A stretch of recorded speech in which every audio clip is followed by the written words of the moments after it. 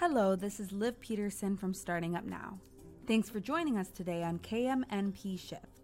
In this podcast, I have the opportunity to interview people from all walks of life on the book No More Nonprofits Moving from Dependency to Sustainability, written by author L. Brian Jenkins. In this episode, I had the pleasure of speaking with Andre Lee. Located in Nashville, Andre has spent over 30 years in for-profit and nonprofit management, working within and outside of the U.S. Currently, he serves as the owner for Tutor Dr. Antioch, where he provides customized tutoring for students of all ages and subjects. Additionally, he is the co-founder of a nonprofit called Career Life that provides workforce readiness program for college students to help them secure the career of their dreams. Take a listen and hope you enjoy KMNP Shift. The first question I wanted to ask you about No More Nonprofits is, why do you think this book is so important, or why does this book need to be read by people? Sure. Really, the historical references provided in the book alone is why I think the book should be read. We hear all the time, you don't know where you're going until you know where you've been. And so I think the first 2 or 3 chapters that talked about how wealth became, I guess, in the U.S., how the whole concept around nonprofits came to be, actually really set the tone for the book and really the mindset for everything else that came after it. What information in the book surprised you the most? Yeah, I always start out with the history side of it. So, as I mentioned, I think really understanding the financial side and impact of slavery as part of the history. Again, even finding a lot of little tidbits that the NFL was once a nonprofit before it became a for-profit was also interesting. When you typically do nonprofits, you have a passion for it. You love it. You want to help everybody, and it's a feel-good thing. And but the reality is, it is still a business. And I think the book really helps to kind of balance both worlds. So yes, you definitely want to have a passion. You don't want to forget this, the passion that's driving you to do this, but you also don't want to sell out your soul to every dollar that comes your way or a change. So I think the chapter around how nonprofits can be burdensome also was kind of eye-opening as well. What is something you learned that you didn't know before? Going through the 70-30 principle. Yeah, talk to me a little bit about that.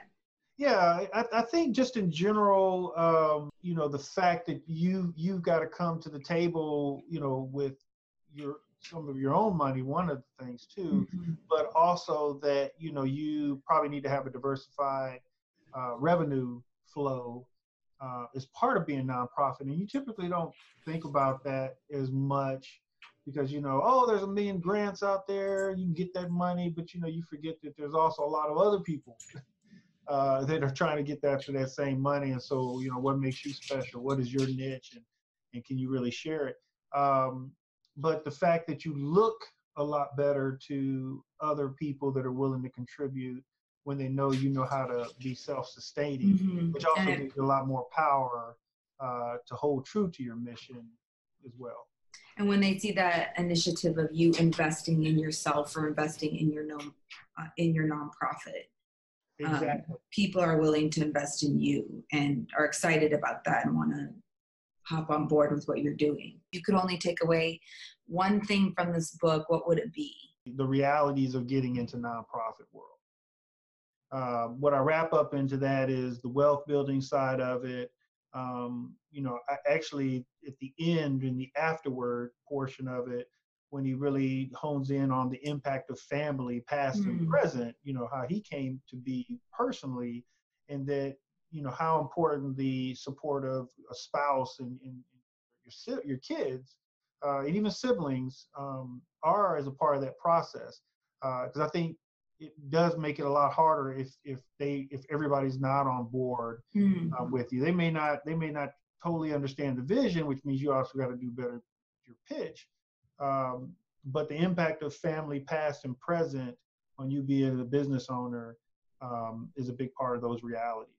How are you going to apply what you've learned, or how are you in the process of doing that after reading this book? part of my additional thoughts on the book was, one, I like the fact that it was a short read.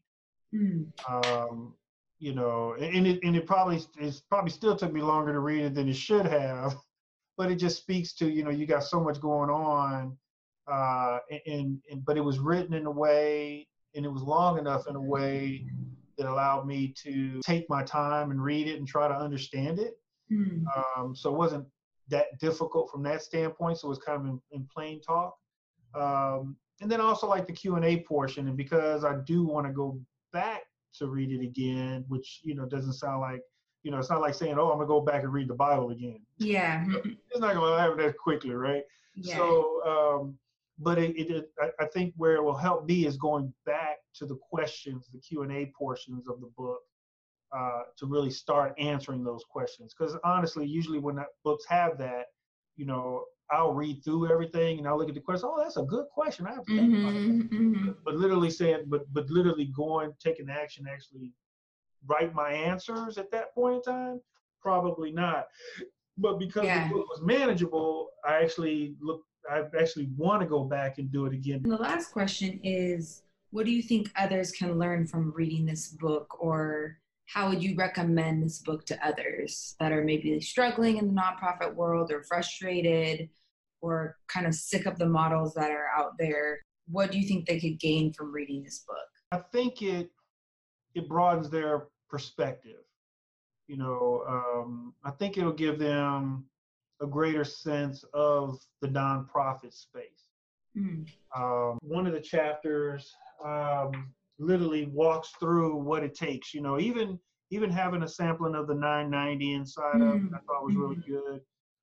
So, you know, it does take you on a nice journey from beginning to end. Who are the type of people that you need to have on board? Character-based leadership was impactful for me just because I left an organization where he described someone that from a negative sense was exactly what was leading our organization. At least for what I felt.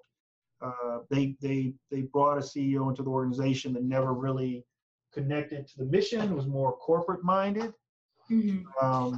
When I think of the demise of the organization I was with, the current and the previous one were two people that they brought into the organization that came from completely just corporate background.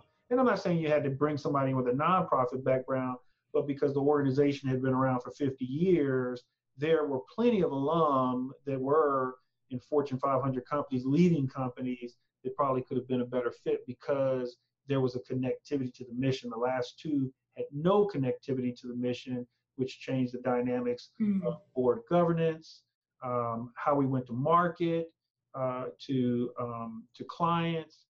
We became more sales focused than student focused. Thus, you can see the deterioration by declining training budget for staff and students, you know, those types of things, which said that we were moving further and further away from a mission. And I was with the organization for 19 years, and I was meeting 4 CEOs, and the previous 2 CEOs all had a connection to the mission. One of them was hired by the founder, you know, so, you know, you plainly saw the difference in the decline. And I think that there was a couple chapters in the reference that said, yep, that's a big part of what made the difference for where that company's heading, and why leadership becomes so important in the people you surround yourself with. I do think it can be very beneficial to folks, young and old, no matter what stage they're in the process. Because even if they're in the business, if they're in the nonprofit, it gives them an opportunity to course correct if that's the case. And if it's somebody new, then, you know, it helps them to avoid a few landmines before they even get to them. Thanks for joining us today on KMNP Shift, where we discuss the unseen and unspoken barriers you must overcome to do your job. We at Starting Up Now are always happy to hear from you, so please reach out to us if you have any comments or questions at www.startingupnow.com. Until next time, this is your host, Liv Peterson.